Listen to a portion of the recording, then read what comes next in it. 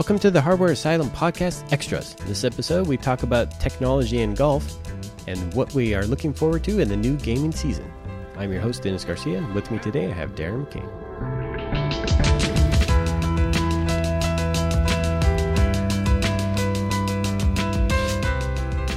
Darren, as you know, I have a lot of hobbies. Well, yeah. I do a lot of stuff. Stuff. Yeah. For Hardware Asylum, obviously, I do reviews. I do a bit of overclocking, and it turns out I seem to be the only hardware reviewer that does LN2 now, which is kind of cool. You know, Yeah, that's nice, though. badge of honor. Some of the other hobbies I have, obviously, motorcycles, mini trucks. I used to do car stereo, paint, modding, stuff like that.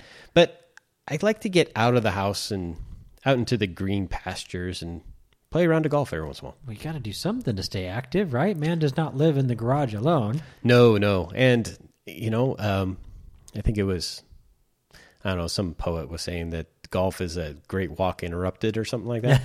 And, you know, I like to go and carry my bag of clubs and walk down 18 holes and get a nice 4-hour walk out of it. Well, you've been playing golf for a while, though, Dennis, so what's changed?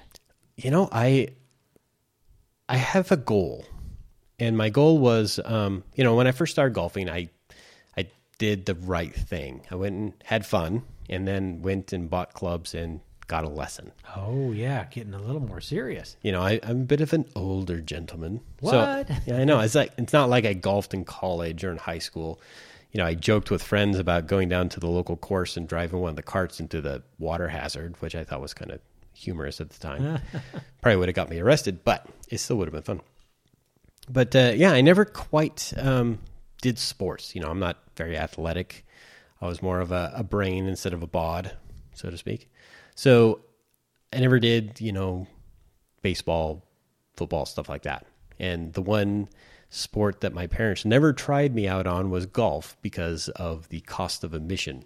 Well, and golf has a perception of being the gentleman's sport. I mean, it's a little bit older skewed. Mm-hmm. So I can see where that wouldn't have the romantic and dashing appeal to a youngster. Yeah, but, you know, it turns out that that's the one game/sport that I'm halfway good at. So, yeah, so my goal originally when I first started was like to try out for the Boise Open. Oh, now that's an impressive goal. Yeah, so, you know, I did a bit of research, you know, a little bit of background. The Boise Open is a web.com stop, which is basically the pre-PGA. So it's just like the feeder team, if you will, the minor leagues. Like a farm league. Yeah. But that's a popular series with lots of good stops. Mm-hmm. Yeah, there's a lot of, you know, PGA stars that went through the web.com tour. They made the money list. They got promoted to PGA. You know, this is all technical stuff, right? And, you know, made millions and won the Masters, stuff like that. But the Boise Open, the open at the end of it is that there's 12 spots, 12 qualifying spots to allow somebody to walk onto the course, play the qualifying match, score low enough, and then be invited to play in the Open. So it's kind of wild card then. You can, if you're good, make the team or make the tour at least. Yeah. So, you know, I don't have any, you know, ideas of grandeur. I'm not good enough to play in the Boise Open, but I could be good enough to play in the qualifying match. Oh, okay. So, you know, that's my realistic goal, is to play in the qualifying match and see how I do. So what are you doing different? What are you doing to get there? Well, I have to do two things. One, I have to upgrade some equipment because my clubs are old enough that, you know, they changed the rules with like grooves and some crazy stuff saying, so they aren't legal to establish a handicap. Interesting. Now, I didn't realize that, but it sort of makes sense. You got to keep everybody on a level playing field. Mm-hmm. Yeah, and the handicap is key because you have to have a 2 handicap to qualify to get to sign your name to the qualifying match, and then pay like $500 and hope there's a spot. Well, there's got to be money in there somewhere. That makes sense. Yeah. So my goal is to basically get a 2 handicap, which is a pretty big goal. I'm like 15 or 20 or 18 or something like that now these days. So it's quite a big steep curve to get there, but I think I can do it. So you're up in your game. Up in my game, much like your paintball game where you're getting out of it. So I bought some new equipment, some new RSI TP clubs. These are TaylorMade clubs. I bought some AirBurner woods just to kind of go with it with the new theme. I still have a driver that I like. It's a old R7 Limited, and a putter that I totally love, which, once you find a putter that you like and you can hit the ball well, you hold on to it. I'll give them a plug. What's the brand on that? It's the Odyssey Hawk, which, strangely enough, is a one-off club that Odyssey had made. They did it for like 1 year, and then all of a sudden it went away. Oh, no, you're going to be hunting more down if you get successful, right? Something like that. But, as part of my game improvement, I'm also looking at game aids, so like laser rangefinders. Oh, bringing technology out to the golf game. Well, that suits the overclocker computer enthusiast. Yeah, and there's also like GPS apps that you can run on your Android phone, so you can keep score for one, and then also find out like where I'm standing, how far it is to the green. So it's like 200 yards, 150 yards. That's just general GPS app. Well, now let's slow down a little bit because this has kind of gone from PGA Pro to maybe a little late night TV. How are all these technology things affecting your game? Well, from the equipment standpoint, it's more conforming to what the rules require. I would think that the fancy clubs have got to give you some kind of edge, right? Well, yes and no. For instance, the RSI TP irons the TP stands for like Tour Preferred or something like that. So they're slightly redesigned and they're based off of what their tour players like. So these are like the classified Kingpin edition of clubs? Yes. That's I'm getting it. It's a very good analogy. So these particular clubs, they have, in the long irons, they have these little speed pocket things, which allow a little bit more bounce off of the ball when you hit it. So you get a bit more distance control out of it. And it's also a wider sweet spot, which is I'm doing air quotes right now. Sweet spot. See, I need a golf club the size of my shoe. Yeah. So off-center hits supposedly carry about the same distance as a center of the shot hit. So for the PGA pros, that allows them to be more consistent even if they are a little less than consistent. Now, you mentioned a laser. Yes, I do. I bought a laser rangefinder because at some of the courses that I play here locally, what they're supposed to do is put yardage markers out, and they usually mark them on sprinkler heads. So when you're walking by, you find a sprinkler head, and it might say 200, and then you walk back to where your ball is, and you pace it off and say, okay, that's 10 yards from 200, so that's 210, and then you pick your 210 club. Well, a lot of the courses I play don't have that. They just have like a concrete marker in the middle of the fairway that's painted blue. That's the 200 yard, I believe. And the red one is 100 yards. And then they have the barber pole, which is 150. And you kind of have to estimate off of that. With the laser rangefinder, I can beam the flag stick and know exactly how far away it is. And if I need to land behind it, I can just add 10 yards and grab that particular club. So that portion of it is helping me determine what club to hit and if I'm hitting that club the distance that I want. So I have this vision of you all Black Ops out there with some sort of crazy laser, but you also mentioned an app or apps that you were using. Oh, well, before I bought the laser rangefinder, I played around with a couple of GPS apps for the Android. It's basically you turn on GPS and it knows that you're on the course and what course you're at, and then it'll say, okay, it pretty much just keeps score. And then when you hit the ball, you can walk up to the ball and it will tell you how far away you are from the green. GPS can be infinitely accurate, or it can be widely inaccurate. Like it might think I'm in the street. Oh, no. So that's where the rangefinder comes in handy because you know exactly how far away it is. So I would think the app would be a nice advantage also because you can keep track of how you've played a particular course. It does. It will keep score better than like a little paper card and stuff like that. So, when you get up there and you hit your shot, you can say, okay, hit my shot, and then you go and swing, and then you walk up to where it landed and say, okay, I'm going to hit my shot. So it will keep track of where you are when that happens. Now, there's another device, though, that I think is a lot better suited for this, and it's something that I've been really kind of toying with buying. It's $200, and it's kind of why I haven't done it yet. Right. But it's called Game Golf.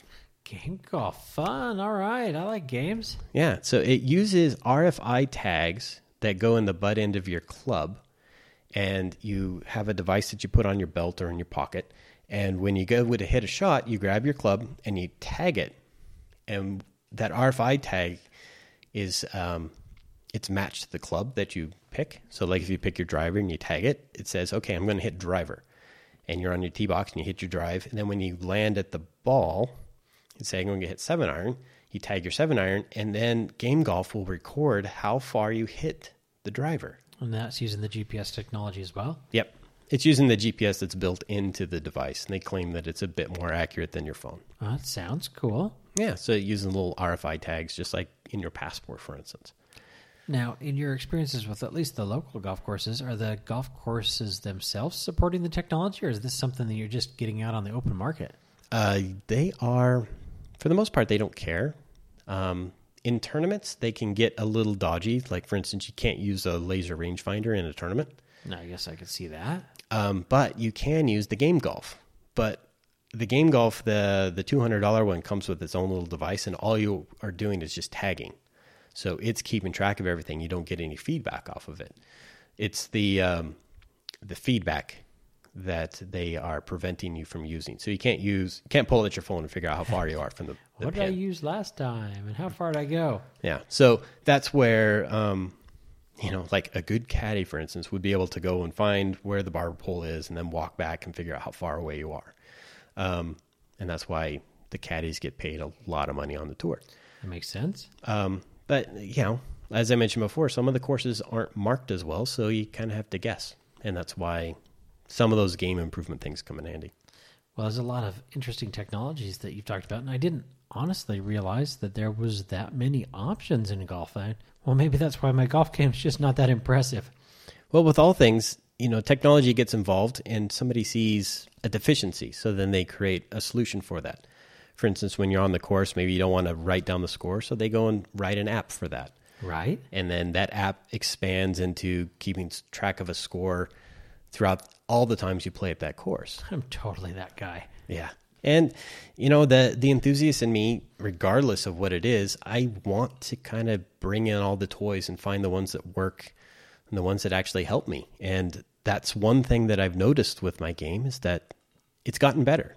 Just like for instance, with you and paintball, it's like you buy the equipment that you like and you like to use and shoots accurately and shoots the distance that you want consistently. Well, that's the way it is for like golf. You pick the equipment that you want that actually runs consistently. Even in overclocking, some of the guys will use the same F1 container they've used for the past 6 years because it's gotten seasoned. They know exactly how much to pour to bring the temperature down just that right amount. They pick a new container and then they spend 6 months trying to figure out how it works. And, even the processor, the heat will change the way that it works, but the curve is always the same. So it's all about finding comfort in the equipment and relating it to whatever you're using it for. Well, technology is everywhere. There's no escape. So I look forward to seeing that game continue to improve.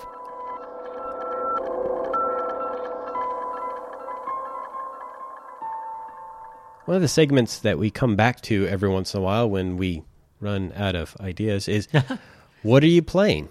And that's just a segment where Darren and I just kind of talk about what games we've been playing and what kind of has really been keeping our attention. Well, it's not such a bad topic this time of year, Dennis, because we're coming into the holiday shopping season. Right. And Black Friday. So there are a lot of games being released right now and a lot that I'm looking forward to. Well, you go first. What are you looking forward to? Well, I'm sure it's no shock to folks out there that I am playing a lot of Battlefield 4 still. And, aren't you on the admin track or something like that? It's funny that you are. So I have been promoted in my clan, and I'm getting ready to learn how to be a admin for my favorite Battlefield 4 servers. Cool. Well, when that finally goes through, we'll have to get back on and talk about that. Yeah, but one of the reasons I've been playing is, I've been doing some mouse reviews, so I spend a little extra time gaming. But there hasn't been really anything else that's drawn my attention away from that. But that, I think, is going to change. At least I hope it will as we go into the holiday season. Because this week, as we're recording this, is the open beta. Well, I guess only open if you've pre-purchased, of Star Wars Battlefront. Okay. So I'm excited about it. I like Star Wars. Yeah? And I liked the old Battlefront. Okay. So, get me up to speed. So what type of game is that? I don't know anything about them. So Star Wars Battlefront is an EA game. Okay. So what they've done is taken... Is it like Leisure Suit Larry or something? No, nothing that interesting. Okay. So Battlefront was the original Star Wars first-person shooter that was a multiplayer as opposed to you playing through a story. And it took some of the major stages from the original movies and gave you the opportunity to go out and replay those epic battles. And it wasn't, well, I guess it was kind of cutting edge back in those days, but there wasn't a lot to it. I mean, you didn't have great vehicles and whatever, but what it did have is, you could battle the Empire versus the Rebels or whatever and relive those battles. And so was it like real-time strategy, or was this like first-person shooter? No, this is first-person shooter. So this is an old title, but they've revived it. So what you're going to see is some of the classic battles in Star Wars, and some probably from the upcoming movies coming this year. Oh, we could hope. That are coming out. And to give an example of that, probably the title that's giving you the most excitement, or giving me the most excitement, is the Battle for Hoth, which is, of course, from The Empire Strikes Back, the Ice Planet Battle. Oh, yeah, yeah. And I'm going to date myself here, but I played that in the arcade. You remember that old sit-down one where you'd have to fly the thing? Yeah, and then also on the Atari 2600. Well, the arcade game was one of the better sit-down games, and you still see that today. Mm-hmm. So there are a lot of things about it that I'm excited about, and the most is just playing that again and getting excited about Star Wars again, because a lot of my youth was based around Star Wars. But there are some things about it that are a little sketchy, too. So I'm hoping it doesn't die on the vine like Titanfall, for example. Yeah, well, that was just a bad game to begin with. Yeah, so one of probably the biggest red flags out there that I have to share with our listeners is it doesn't have server browsing capability like you're used to. It only survives on EA's super lame server matching. Oh, yeah, just like Blockstorm, which was terrible. Oh, God, I want to love it. I want to think it's going to work out, but they're going to try to match you with games based on your skill, which, yeah, maybe sounds good, but I want to play with my friends. Yeah, that is what's important. You do multiplayer, you should have a choice. So my hope is that this particular negative is being a little blown out by the alpha beta testers, and by the time they get to release, they'll have it figured out. Because the other B-side of that is that at some point, the servers die out if they're only EA servers, and it becomes harder and harder to find a match until the game dies. Yeah. But that I'm excited about, and I should also point out that one of my all-time favorite game series is getting an update. Also, a lot of great publicity, and that's the Fallout series with Fallout 4. Yes, Bethesda. Now, Bethesda does an amazing job with these giant worlds. Fallout has been a classic example, and you either love or hate the style. I'm on the love camp, so I've played the heck out of the previous titles, including the Tactics and the Brotherhood of Steel and some of the niche games, because I just love that world. I mean, the only other one that comes close, really, is the Warhammer world for me, for the immersion, the depth, and the unique feel of it. Yeah, you were telling me about the new Warhammer 4,000 or 9 million or something like that. So, yeah, Warhammer 40K is out there, and it's gotten cheap. You should check it out. The big release in that one that I'm looking at is Blood Bowl. Blood Bowl 2 actually has just come out, and that's in the Warhammer universe. It's a combination of American football and the Warhammer 40K universe, which is very violent, melee-based. And the game will play turn-based, which is a throwback to the original board game that I grew up with, maybe dating myself a little bit there.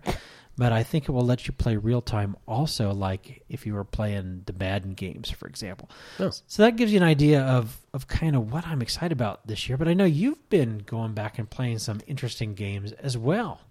One game I know you told me that I needed to buy because it was cheap or something, Super cheap. like 2 cents or 50 cents. Or, I don't know. It was an indie game. It's called Blockstorm. So I picked it up off of Steam and fired it up. And it's multiplayer only, which is a little weird. It's first-person shooter. It's based kind of like blocks.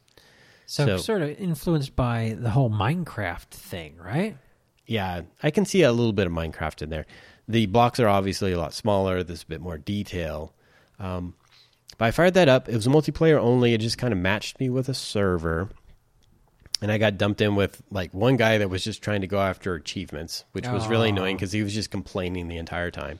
Right. The thing that I noticed was that I roll up on somebody, try to shoot them, and it was like Counter-Strike all over again, where I aim here, and the bullets are going all over the place, except for where I aimed. Oh, no. Counter-Strike's gotten better than that at least, but I know what you're talking about. Classic. Yeah, classic. So it was almost like you had to guess where the bullets were going to go, which was kind of fun. But found that you could do rocket launcher and grenade launcher, which was kind of fun because the entire environment was completely destructible. And that's what got me excited about it. And the maps I saw, at least in the demo videos, were multi-layered, so it's possible to get Go up, through the floor. Yeah, or shoot somebody's cover away from them. Mm-hmm. That was one thing that I played around with, and after like 4 or 5 rounds of not winning because I couldn't shoot anybody, but I got to the point where we were on this big map. It was like a castle. Reminded me a little bit of a Unreal Tournament map. But down below was a bunch of lava, and there was a couple spawn points down there. So I would spawn, and then it turns out you could build stuff. So I'd build walls and then completely block myself off and then throw a grenade over and then blow up the bridge. And I was just kind of having fun with it until somebody found out, oh, hey, there's stuff happening down here. And then they would come in and blow up the wall and shoot me. Oh, no. Well, it sounds like it has great potential, but not LAN party friendly, it sounds like. No, not so much. It just, well, yet to be seen. Well, did you feel like you got your money's worth since it was such a cheap purchase anyway? Yeah, it was definitely worth what I paid. So the next game was one that I picked up, I think, on a Steam sale, which was Deus Ex, the Director's Cut. Oh, now that is a classic that I've been meaning to get back to. I never beat it. Oh, well, Human Revolution, I think I beat the original one because I bought that when it first came out. And then the Director's Cut has a bunch of the DLC and a couple of extra things in it. Okay. So I played through it again, and it had been so long since I played it before that a lot of the story missions were, some of them I remembered, some of them were new, or at least seemed new. But I took a different tact where I went in and tried to do all the side missions and some of the alternate ways of getting through a map. It's like the first time I just blast my way through, right? Yeah, no, that's a game that has been around for a while. How does it feel? Does it feel the age? Does it feel old? It doesn't feel old at all. It's one of those that I think you could play and then play again. There's actually New Game Plus, so you can pick up where you left off and then start the entire game again, which is kind of fun. Since the game has a lot of RPG elements, your character, you can upgrade him to do blast through walls, or you can have a parachute so you can jump down high distances. You can upgrade your legs so you can jump really high. There's a lot of things you can do to your character to change the way that the game plays. Oh, that sounds interesting. Yeah, so it's one of those games that it has replayability. The reason I was playing it again was because of the announcement for the next Deus Ex. Oh. And I forget exactly what the name is, but it's supposed to support DirectX 12, which will mean it runs on Windows 10. And if it has any callback to the previous games, all the way back to the original Deus Ex, it should be a blast. Well, that sounds pretty good. So you're looking forward to the new Deus Ex. What else is on your list as we go into the holiday season? Well, there is Fallout. I want to play a bit of Fallout, probably on the PC, though. And believe it or not, I'm embarrassed to say, but Minecraft. Oh, no. Well, Minecraft invaded my house pretty heavily. But I never felt the hook to play myself, although I did help my kids learn how to install and play mods. Right. Well, a couple of my previous coworkers have come by, and his son was setting up a Minecraft server. And so I was helping him out with some hardware so they could set up a server so they could run that independently. And that kind of got me thinking, it's like, well, everyone talks about Minecraft. Microsoft paid a couple $2 billion for the Minecraft franchise. You see it at the toy store all the time. So I started pulling up a few videos, and there's mods that are available for Minecraft. There's, you can buy it on console. And as I was... Very soon, there'll be story mode. Yeah, that should be fun. But the thing that gets me is that the game has a purpose. While you think you go in and you just mine blocks, it has a purpose in that there's in-game. There's a dragon that's a couple of levels down that you're supposed to kill. And when you kill the dragon, that's it. That's, when the game is done. The Ender Dragon. But to get there, you have to survive. So at night, you have zombies and skeletons and spiders that come out and try to kill you. During the day, you can go and mine for stuff. So you can go get iron ores. So you can create iron ingots that allow you to create iron tools and allow you to do more stuff. You can't, and it turns out you can't mine like gold, for instance, unless you have an iron pickaxe. If you have a wooden one, you can mine dirt. So mining dirt. Well, that makes sense. Yeah. So there's a lot of elements in there that it's all, this is the crafting element, right? So there's a lot that you can do, but you have to know how to get past certain aspects of it so you can advance in the game. It seems easy enough, and, if you mine down, just create that shaft all the way down, when you encounter ore, then it gives you, experience points. If you go and kill a horse, for instance, for leather, it gives you experience points. So it's very just kind of mindless, go through the game, and you can burn a few hours and not even know it. Wow, so Minecraft on your list. I'm a little surprised. Yeah, I'm still surprised. And it's mostly a curiosity thing, you know? Yeah, but millions and millions of players can't be wrong, right? There's got to be something there. Well, yeah, and there's YouTube channels dedicated to it that tell you exactly how to do stuff, and they make it fun. But, the stigmata is that, it's like 12-year-olds, 14-year-olds that are playing it. It's not people that are doing a hardware podcast that are playing Minecraft. So that's what kind of scares me, is the fact that I'm intrigued by the game. But it's a game that it has elements in it that allow you to play it for a really, really long time. And that's something that I miss in games where, you can play Deus Ex, for instance, for 3 weeks straight and finally finish the game. So that's a really long game because there's a lot to do. You could play Modern Warfare 3 for 8 hours and be done with the game. So there's elements in games that are missing that I think really need to come back. Well, it's interesting enough. I may have to give it a second look when my kids are playing. And if nothing else, it is something that you could play with the wife and kids. It bridges the gap, I think, nicely between a little more serious game and the casual game experience. I think that's why it's so popular. Yeah, well, and it's multiplayer, so you can bring everybody in. Well, we'll have to see what ends up catching our attention for next time. But for now, if we've missed a great game we should be looking forward to, come on over to the forums and tell us about it. And we'll see you next time.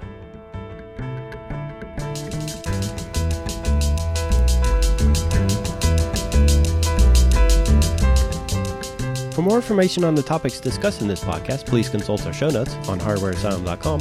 Stay up to date on the latest at Hardware Asylum by subscribing to our RSS. Follow us on Google or like us on Facebook.